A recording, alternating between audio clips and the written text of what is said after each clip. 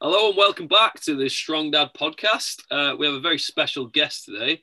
I usually intro my strong guest, Chris Jones, but we have someone a little bit more important than Jonesy today. We have Chris's client, Rob Ruffley.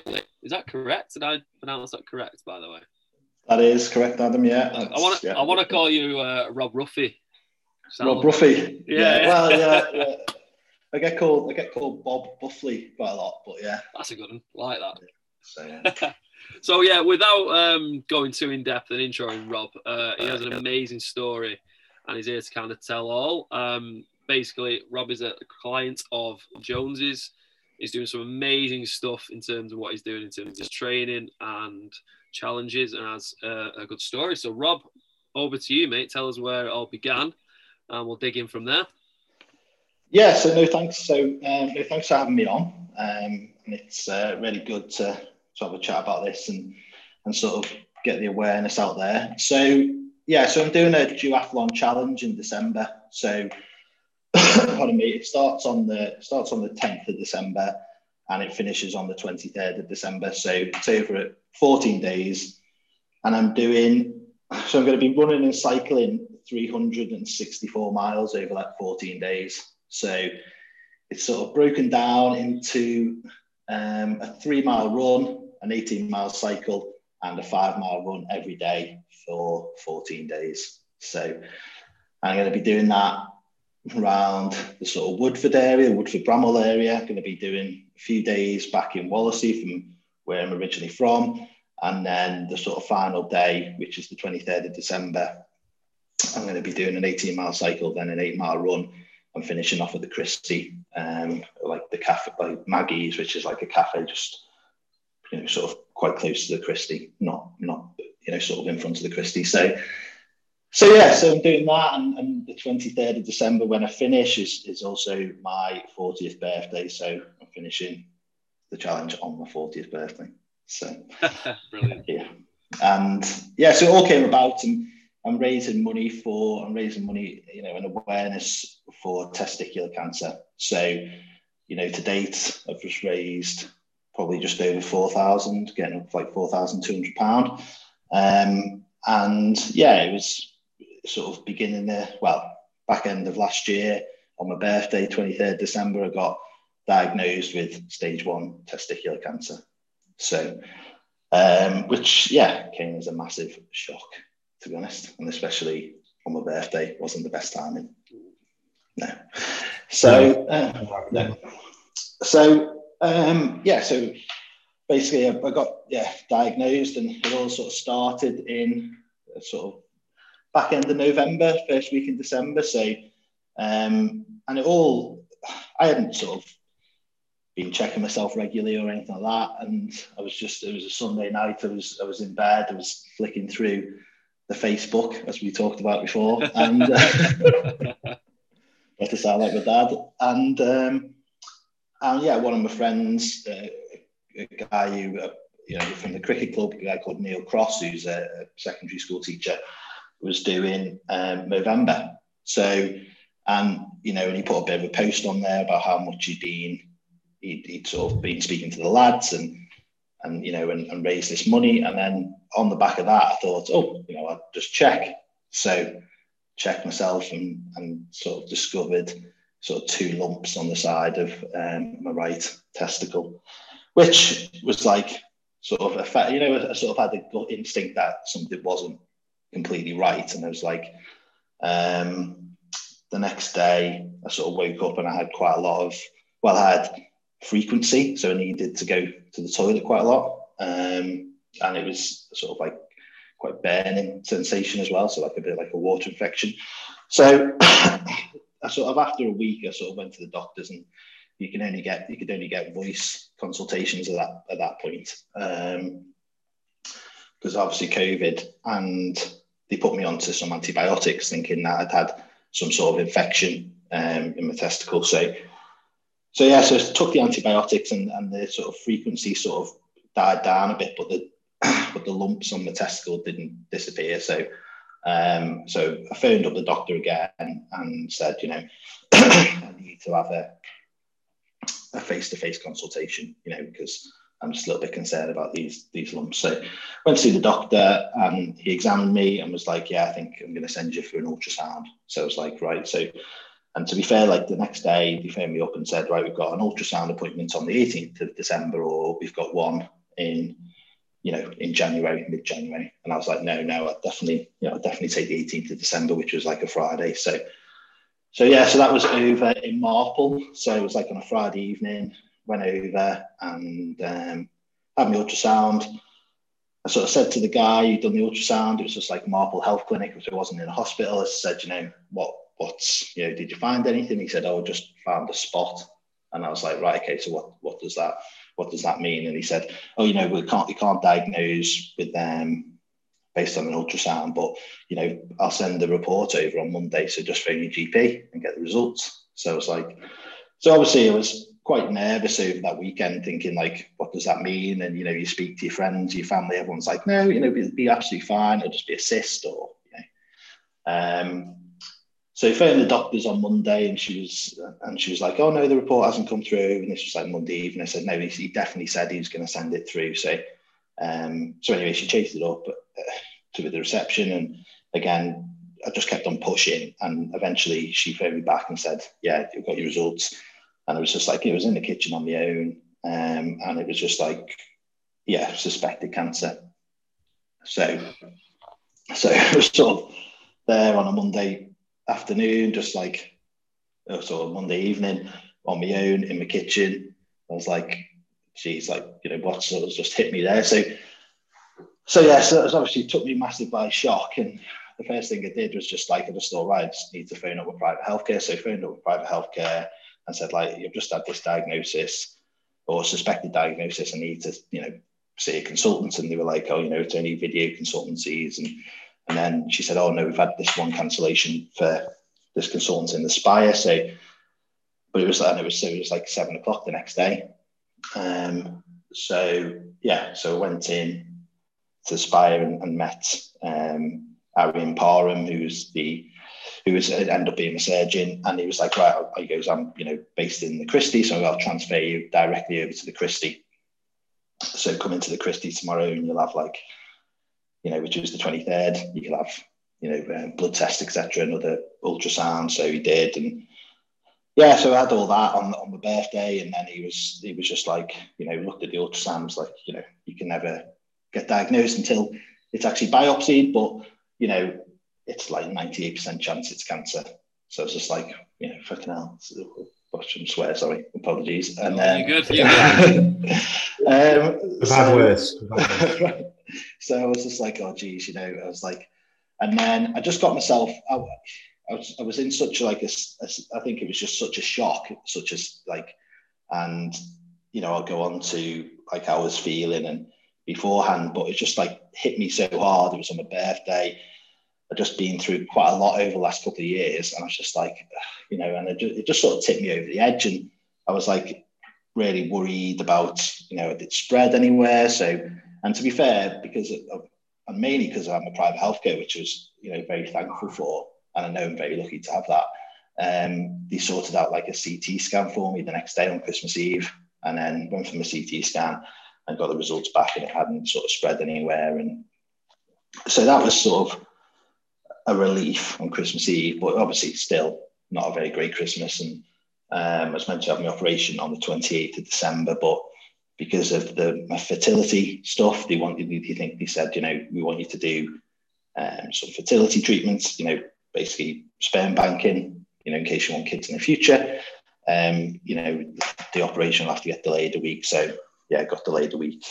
So I've done that, sperm banking, which all went fine. And then obviously a bit of a weird experience going in doing the sperm banking. It's they have not updated the porno mags since like 1970. It was like ridiculous. So and there was no signal on your phone, so you were sort of stuck, But anyway, was you 15 again? Did you turn? Yeah, exactly. 15 years old. Yeah. It was just sort of like led you into this room and was just like, if there's any problems, pull the cord, and if you're not finished in an hour, we'll come and check on you. I was like, bloody hell, an hour? I said, pretty, speak to some of me. I speak to some of my ex-girlfriends and my ex-wife, and they'd be like, "No, it'd be fine. Don't worry, it's not going to take an hour." So, anyways, so that was a bit of an experience. Anyway, so went in, had my operation in the Christie on the 6th of January. Stayed in overnight. It's not a very long operation. I'd never been, before this whole situation, I'd never been into hospital before, apart from visiting, relatives or whatever. Never really been ill before, So it was just, and obviously during COVID, you're going through all this by yourself, because no one can come in to be with you. You're going into this hospital by yourself and going through these, new, quite scary experiences by yourself. So it's like, so it's a hard thing to get your head around. And then after I had my operation, they come back and it was like, give me results. And it was cancer. It was a seminoma, which is a slow growing form of testicular cancer. And and the consultants had offered, so then the oncology consultants offered me, active surveillance or a shot of chemotherapy. So, you never, even though it's classed as sort of external, being your testicle, you're never 100% cured because you can never guarantee that, a cell hasn't, migrated away before you've caught it. So, there's like a 10% chance of recurrence with just active surveillance, or you can have one shot chemotherapy, which was like a 1 hour shot of this chemotherapy called carboplatin, and reduces the chances of recurrence from 10% to like 3%. So, and sort of what I got told about how you'd feel is like, you'd feel rubbish for a couple of days, and then you'd probably be feeling a bit under the weather for a month, before, until you not under the weather, more just more tired than usual.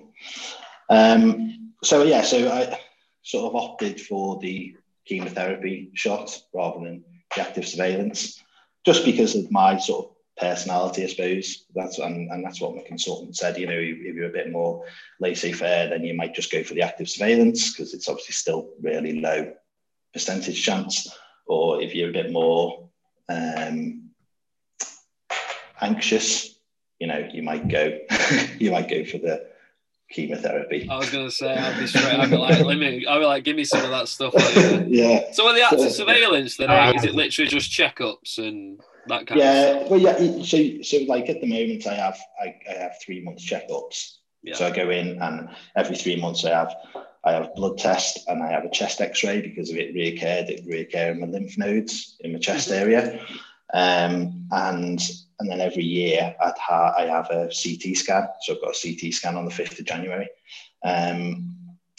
which, not a nice experience to go through CT scans. It's, but I suppose it's not like you're not in pain and doing the CT scan. It's just the whole, you've got to sit in the waiting room, drink this liquid for 45 minutes for the contrast. And then when you're on the actual getting scanned, they inject you with this fluid, which is quite hot, and it rushes through your body, and it makes you feel like you pissed yourself. Right. So you're there, and then they basically do the scan, and then you say, right, we're going to inject you with this, and then you sort of release it, and you feel it like hot. It goes through your body, and then you're like, it does feel like you wet yourself. You haven't, but yeah, that's what it feels like. So but active surveillance without that is more. I think you have a CT scan like every 6 months. So they're just keeping on top of you a bit more, rather than the having the chemo. So it was very. I'm sort of a person who, likes to, I don't mind doing the hard graft and doing the hard work. So I think for my point of view, it's a case of if it reoccurred in the future and I hadn't taken the chemo, I'd probably feel like I should have done that, and I would have been like, right, it would have been like question mark, thinking, well, if I'd done the chemo, would have not reoccurred? Yeah. And that's my sort of thought process. So for that, I was like, yeah, no, definitely have the chemo, even though, you know, I was probably going to feel a bit rubbish, and you speak to different people, and and some people, everyone's experience of cancer and chemotherapy and or different treatments is different, and people have different perceptions on what they've read and what they've heard and who they know. And some people say, "Oh, geez, I can't believe you opted to have chemotherapy, putting like nuclear medicine into your body and stuff." And then you speak to other people who'll be like, "Yeah, I would have definitely gone for that option." So again, you just got to sort of be comfortable with the decision that you're making, and there's a lot of support and material out there which you can read and speak to people who sort of can advise you which is the best way to go. So yeah, I think one of the things I picked up and noticed then was just from the start, you were like, you pushed it and you was quite adamant you wanted results. I know, like most guys, you probably got, it's all right, you know what, it's just like you say, it's a cyst or it's something else, and we probably wouldn't push it. And you said you kind of had a feeling, and you're on the phone to the doctors and things like that. I think a lot of guys do make that mistake, don't they? They kind of go, yeah, it'll be all right, and then 6 months has gone down the line. Oh yeah, and like to be honest, like I wasn't particularly ill. I was like, like the day before I got my frequency, I'd been out and done and ran my fastest 10K. Yeah. So it wasn't like, it wasn't like I was feeling ill. It was just like this had come up, and I think the frequency was probably more to do with probably in my gut. I knew that there was something. It was probably like nerves. When you're going for a job interview and you're nervous when you're a bit younger and you're like, pop into the toilet, or you at university, you're presenting on stage and you're like pop into the toilet every couple of 20 minutes before you go on. It's like nerves, it's in your stomach, isn't it?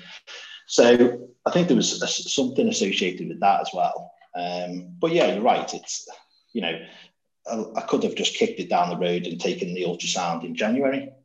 Yeah. I would go and thought, oh yeah, it's absolutely fine. Get Christmas out of the way, have a good Christmas, and then I'll deal with it in January. It's nothing serious. And I could have done that, but I was like, no, I want to know. You feel like there's. I always sort of, I'm quite an impatient person, as Jonesy would probably tell you. So yeah, so I'm quite like, I don't really do sitting still very well, and and I've also, I'm quite an anxious person, and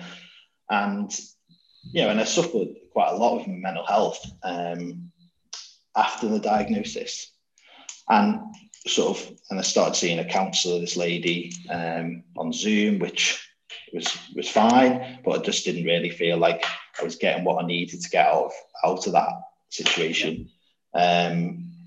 And also it's very hard over Zoom as well to sort of do that. And then I changed and went to this counsellor in Poynton, a guy called Dominic, who's really good, and I went to see him, started seeing him every week. And I remember the first thing I said to him as I walked in, and I was sitting there, and he said to me, and I said to him, I just want to feel normal again. And he said,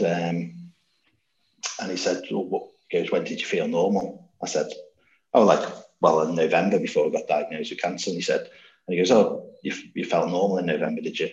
I was like, and sort of stopped and thought, and I was like, well, no, probably didn't actually. And he was like, he goes, well, when was the last time you felt normal or you felt happy? And I was like, probably like February 2018, and this is like, and this is like February 2020, so, and I was, or 2021, sorry, February 2021. So, so it's a long time. And looking back, I didn't realize sort of how bad I was feeling until you get to the point, or how rubbish I was feeling until you get to a point where, it's tips you over the edge, so to speak. And, I'd been through, like, my marriage had broken down. So, I'd gone through that sort of situation. I was living, I still do live up in Woodford, but that's, I moved up there with my wife, in that area, and I wouldn't have, it's a beautiful area, and I plan to stay in that area, but it's not somewhere I would have chosen to live if I hadn't met my ex-wife. and then all my family, and the majority of my friends and family are based on the Wirral.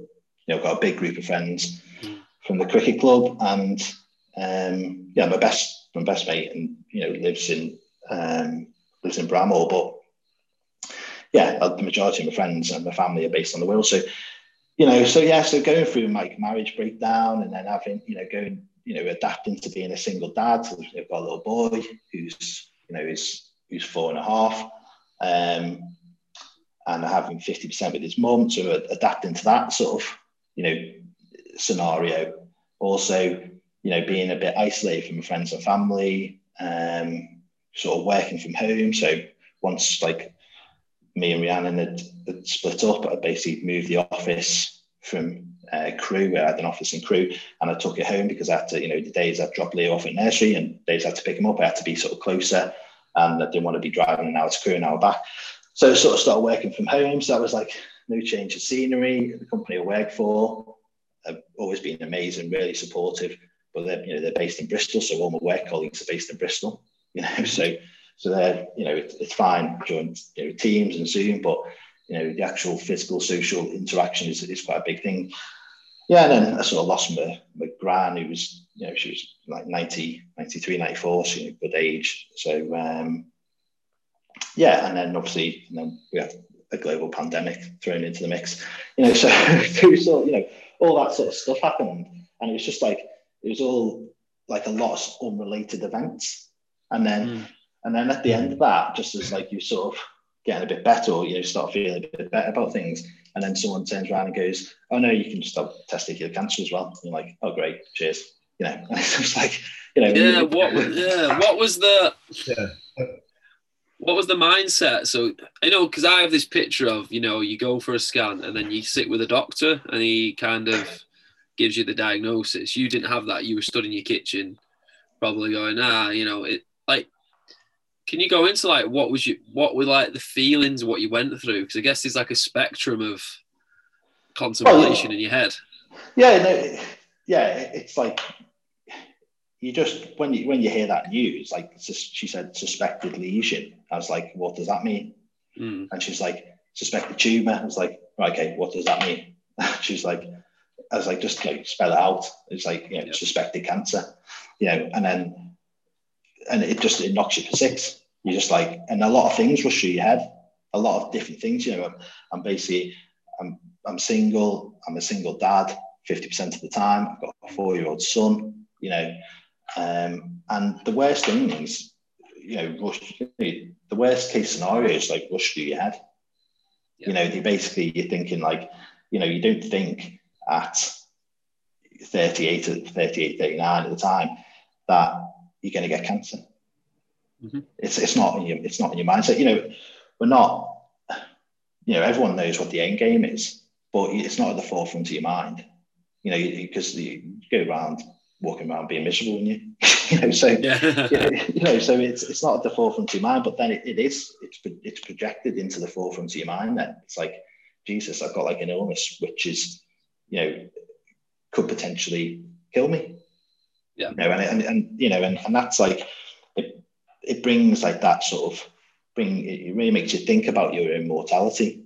And then when you've got a young family, I've got Leo, and we're really close, because we spend, obviously when I spend my time with him, it's me and him, and like, and all the way through lockdown, and so we've got a really good bond and really close. And then that sort of flicks, and that sort of responsibility flicks through your head. You're like, and that's the big thing, which is I really struggled with. Was like that whole thought process of like, not being there for him, and that is the thing which I really struggled with when it came to mental health, and all that stuff which had happened previous to me over the couple of years was just like, it was just building up. I was just adding layers on all the time, so it was just adding another layer on, another layer of pressure.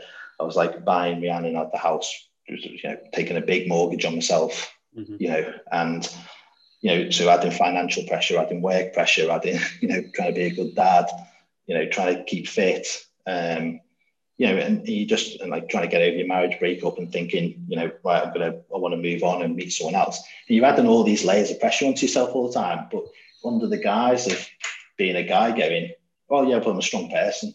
I've always been a strong person, so I can deal with it. It's fine. Do you know what I mean? It's not an issue. And then eventually, and like all those stuff aren't life threatening. So all that stuff that happened to me, marriage breakdown, etc., it's not life threatening. It's not like it happens and it's rubbish. It's not great, but it's not life threatening. So when it comes to, but when the cancer is, so it's like, and it's like, Jesus, right, okay. And and that's a hard thing to get. You can't just put that to the side. You've got to do something about it. You can't just put it in a box and go, oh right, I'll deal with that another time. You've got to like. Because I just want to ask you about the sort of the stigma around two things, which is obviously something happening with your pride and joy, and finding you get sort of diagnosed with something like cancer, and also going for counselling. Right. Now, those are two areas that you read about, you look about, and there's a massive focus on blokes being more open and honest about things like this, and finding something and being proactive in getting checked out or finding somebody they can talk to. Because, we've all read the stories about people who haven't.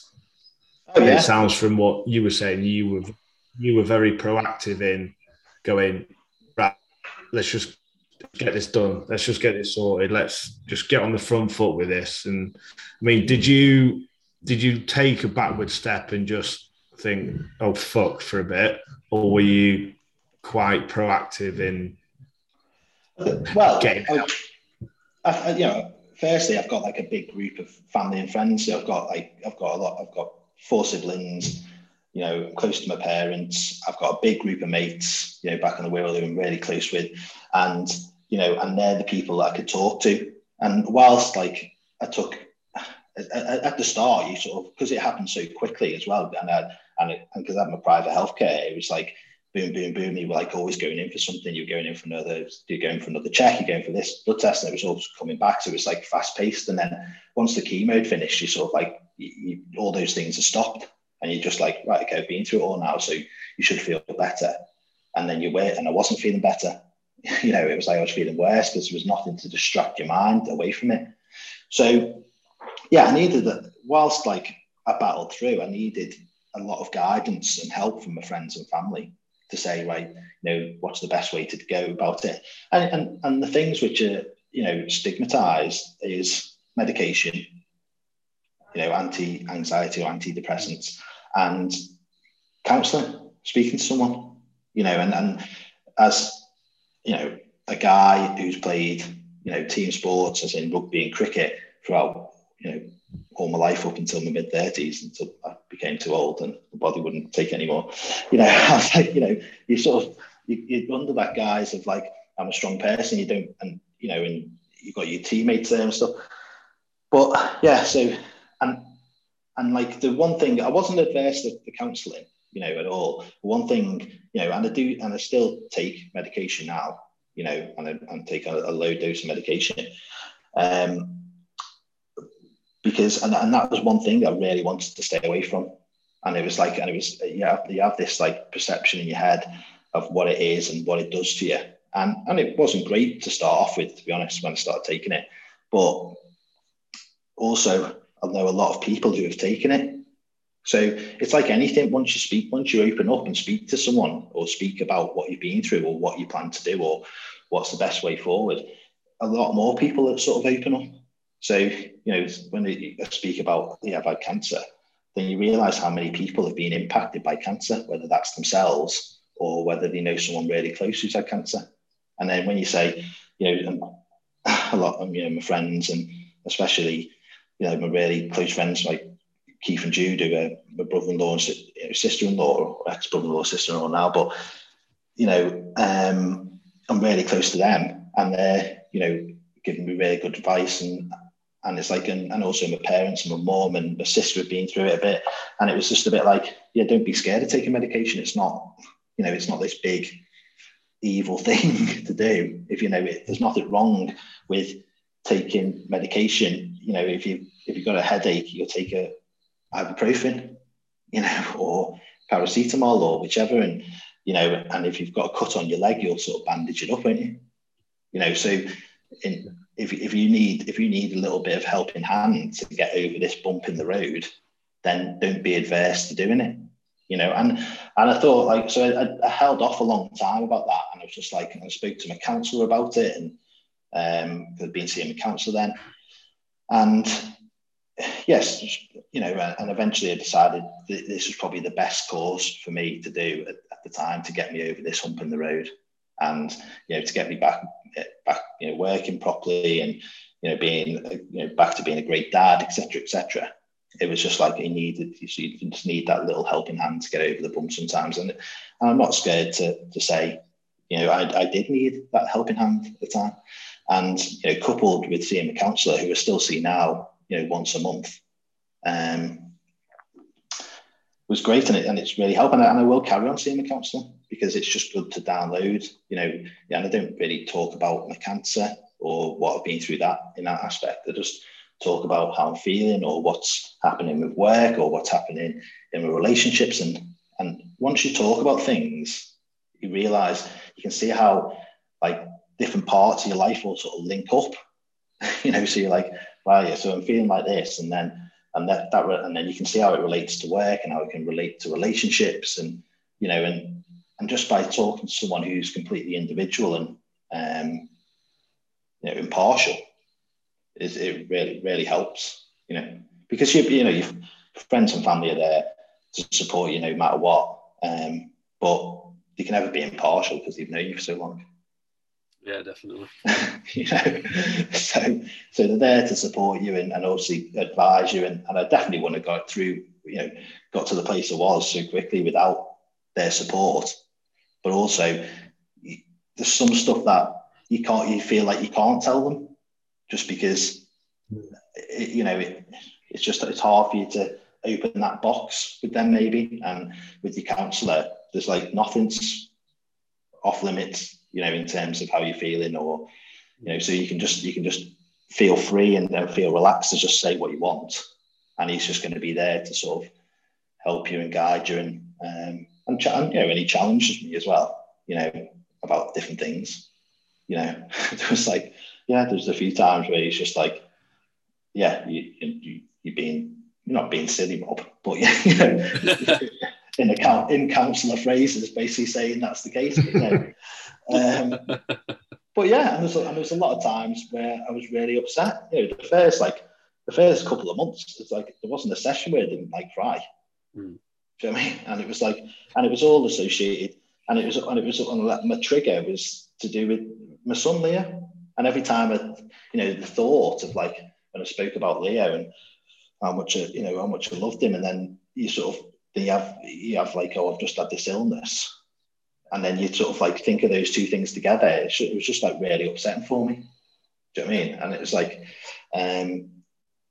there was times where I was most sessions I got quite upset, but that's it's not a bad thing. It's it's a healthy thing, because otherwise you just gets trapped inside, and that's one of the reasons why I wanted to do something to sort of challenge myself, and not just physically challenge myself, mentally challenge myself, and also raise awareness. I work in construction, which is a very male-dominated industry, and I know a lot of people do Movember, and but I just wanted to, I wasn't shy about sharing my story, and I think every time I say to someone, I've had testicular cancer, they probably go home and check, they probably go home and check themselves. Mm-hmm. Yeah, which is a good thing, Yeah, definitely. So I was going to say, so on that, where's the challenge come from? What's the sort of thought process behind that? How's it been formulated and everything? So I looked at this. I looked at the stats, and then and I wanted to sort of break it down into doing running and cycling. And then I sort of looked around the stats, you know, like it's like 2,200 cases a year and 91% success rate and stuff. And I didn't want it to be absolutely ginormous in terms of the feat, but I wanted to do it like sort of manageable. And then so I come up with like the challenge and broke it down. And I think I sort of sent it over to you, Chris, didn't I? And I was like, this is what I'm thinking about doing. And you were like, wow, this looks like a really good challenge. And then you sort of went away and had to look at it and said, yeah, I think you probably need to sort of break it down into a bit more manageable chunks. And then you sort of, instead of going like, oh yeah, I'm just going to go out and do a 90-mile cycle or whatever. It was like... because knowing what's that? Knowing you as the person that you are, you would have just gone out and done it all in one. Or tried to anyway. Well, yeah, definitely attempted to. I don't know if it would have been successful, to be fair. But yeah, it's So and then you come back and said, you know, I think maybe you should break it down into these chunks in terms of 8-mile run a day, 18-mile cycle. I think that's more realistic. I think that those numbers are definitely doable. What you think? And I was like, yeah, no, for sure. I think that's sounds a lot more sensible and a lot more manageable. I don't know if it still feels like manageable as it's getting closer, but yeah, definitely, it definitely is more manageable than my initial proposal. And obviously we've been, you know, working hard in the gym. You know, we've had 2 sessions a week, didn't we, for the last few months now, 3 months, which has really helped to give me that focus. Definitely worked on, you know, stuff. You know, in terms of my core, my hamstrings, which really helped with my running, really helped with my cycling. I can really feel, you know, that all that work we've done to strengthen those bits are really, you know, really helping with my challenge and really helping with my running and my cycling. And that's something I wouldn't have done. You know, I would have just literally running every day or cycling every day. I wouldn't have been focused on, you know, and wouldn't have been focused on doing those other parts in terms of like, that sort of strength work. But I'm sort of quite real. I'm a realist, so I'm quite realistic about things. And, you know, and I realised if I was going to do this challenge, I'd need, you know, help and support, you know, like Chris has provided me to able to get through it, you know, so. I've just got a question for, you've mentioned it a few times, but what would you, I don't know if you can, but what would you put like your mental resiliency or grit down to? Because every time something's hit you, you've gone, there's like a thought process, you go, right, I need some help for this and this is what I'm going to do. Like, what would you put it down to? Is it parenting? Was it playing team sports? Was it just being you? What would you? I think like parenting, you know, it's like, you know, I've got 4 other siblings, you know, really close to mum and dad. Mum and dad, you know, split up. We got divorced when I was sort of late teens. Dad's had his own business, you know, since he was young, and he's always worked really hard. And I think you know, that example has definitely rubbed off on all of us. The siblings, we all work hard, you know, and like in school, I probably could have done a little bit better, you know, but I got through to what I needed to do to get to like do my quantity surveying degree, went to uni, done that. But I worked part-time, you know, so I worked as a quantity surveyor 4 days a week, done my degree part there one day a week.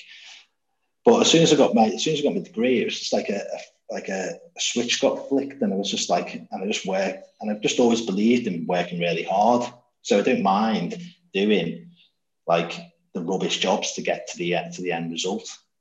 You know, so I've always been a case of like, you know, you have to go through especially in construction, sometimes you have to do a lot of sort of work which is not that fun to do, measuring or whatever you got to do to get to the end result. But I've always not been shy about, you know, I've never shied away from that. I'll always put that hard work in and to get to that end result, because I don't, you know, my sort of mentality would feel like I cheated to get to that end result if I didn't do that. Mm-hmm. If you know what I mean. So yeah. You know, if I didn't go through that process and I know that I've given it my all, 100%, I'd feel like I've cheated myself, and it wouldn't feel comfortable. It wouldn't sit comfortably with me. So, So I've always been in that sort of mindset of like, yeah, I work hard, and yeah, you might have to do a bit of the rubbish jobs or the crap, but you know, it's always to get you to the end result, which is the better part or the good bit, you know. So I suppose that's my mentality, I suppose, and yeah, I'm quite competitive as well. So yeah, so I've always been quite competitive.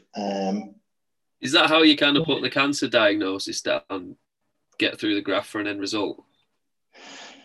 Yeah, I suppose so. Yeah, I suppose it was just like, yeah, it was just, you know, I'm not very good at taking things. You know, the whole thing of the whole advice I was getting was like, you need to take things. It's all baby steps, you know. And I'm very much like, I want it done now.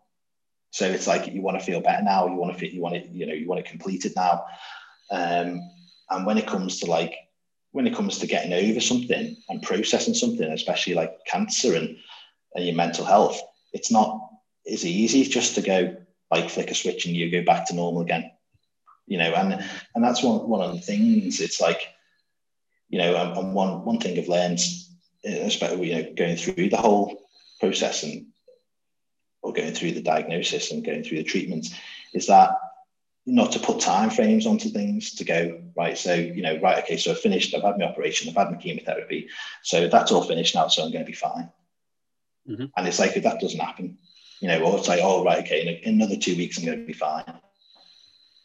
Well, why is it 2 weeks? You know, yeah. You know, why is it not like 2 years, or why is it not 2 months, or why is it not 2 hours? Yeah, there's no sort of hard and fast rule about it. You know, you just got to take it sort of baby steps, and which is not something I'm very good at. You know, I'm not very good at just like slowing. I'm not very good at like slowing down and realizing and being patient and having to go through that. So it was a hard thing for me to have to do. Yeah, and I don't like letting people down as well. So when it came to work, it was like, I still thought, right, yeah, no, I still soldier on in work and carry on, keep my mind occupied. And you just like, sometimes you just need to take a step back and just take that little bit of time out to get, you know, to feel good again, so you can work efficiently, or you can just carry on and just burn yourself out, you know. Yeah. Right. What advice would you give any guy who's even remotely in a situation like yourself? What advice would you give to other people? I think like the whole, you know, always like, you know, check up regularly when it comes to, you know, your balls, but also it's like, if there's anything in terms of illness wise which you know you're uncomfortable with or you're worried about, it's like it's go and see a doctor and speak to a doctor or health professional about that. And also, like, if you're feeling anxious or you're feeling down or you're feeling, you know, just sad, you know, it's better to talk to someone and get out there than just keep it bottled up, because you can keep it bottled up, but eventually it'll come out somewhere. It'll come out. You know, it might be 2 years down the line, might be 3 years down the line.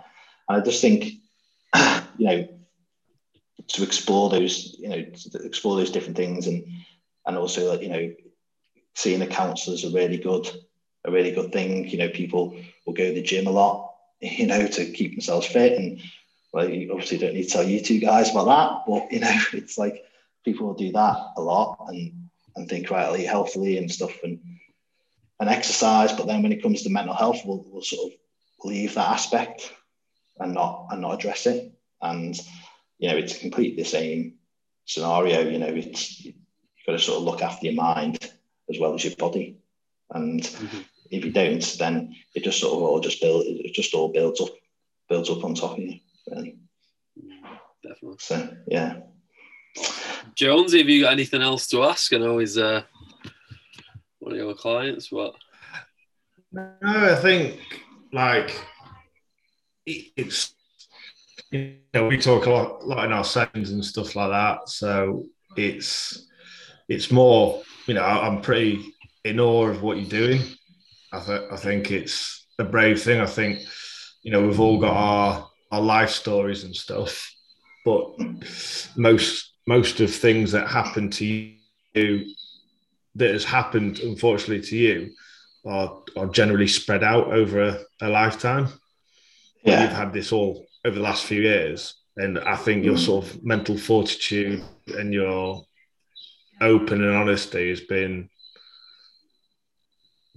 brave. Well, not brave. I think brave's the wrong word, but it's important and it's been inspiring. I think that's the better word. Like, always listen to your story and just think, Jesus, like, could I have been like that? Would I have been like that if I'd gone through the same thing? Probably not. It might have been a lot longer journey. But I think it's, testament to who you are as a person, that you're working through it. It's a constant work on, and you're open and you're honest, and and you're doing this mad challenge, which I think is a sort of cherry on the top with everything, ready for your 30th party. Well, to be honest, mate, I wish it was 30, but unfortunately it's 40. So it's like with that. So we always ask guests on the podcast one question. I don't know if Chris has tipped you up, but I think you'll probably be the perfect person to ask this, because, like you say, your mental fortitude and strength, and just how I suppose your outlook is just, like you say, inspiring, and definitely I'm sat here going, well. So we always ask, what does a strong dad mean to you? What a strong dad means to me. I think a strong dad to me is someone who is happy, and that is a massive thing in terms of what I've taken from this. Is like, it's about, in life, it's about being happy, and that's like, it could be with work, it could be outside work, and it's definitely a combination of the two in terms of life, family, work, and it's about being it's about being happy and being comfortable in yourself. And that's one thing I still speak to my counsellor a lot about now, is feeling, it's about self-confidence. It's not about being arrogant or anything like that. It's just being comfortable in your own skin, and being happy with your life. And that's what I think, a strong dad should be, or is. Amazing. So is there anywhere we can send people to send some charity donations? If you send us a link, obviously we'll tag it on the podcast, but is there anywhere we can send them?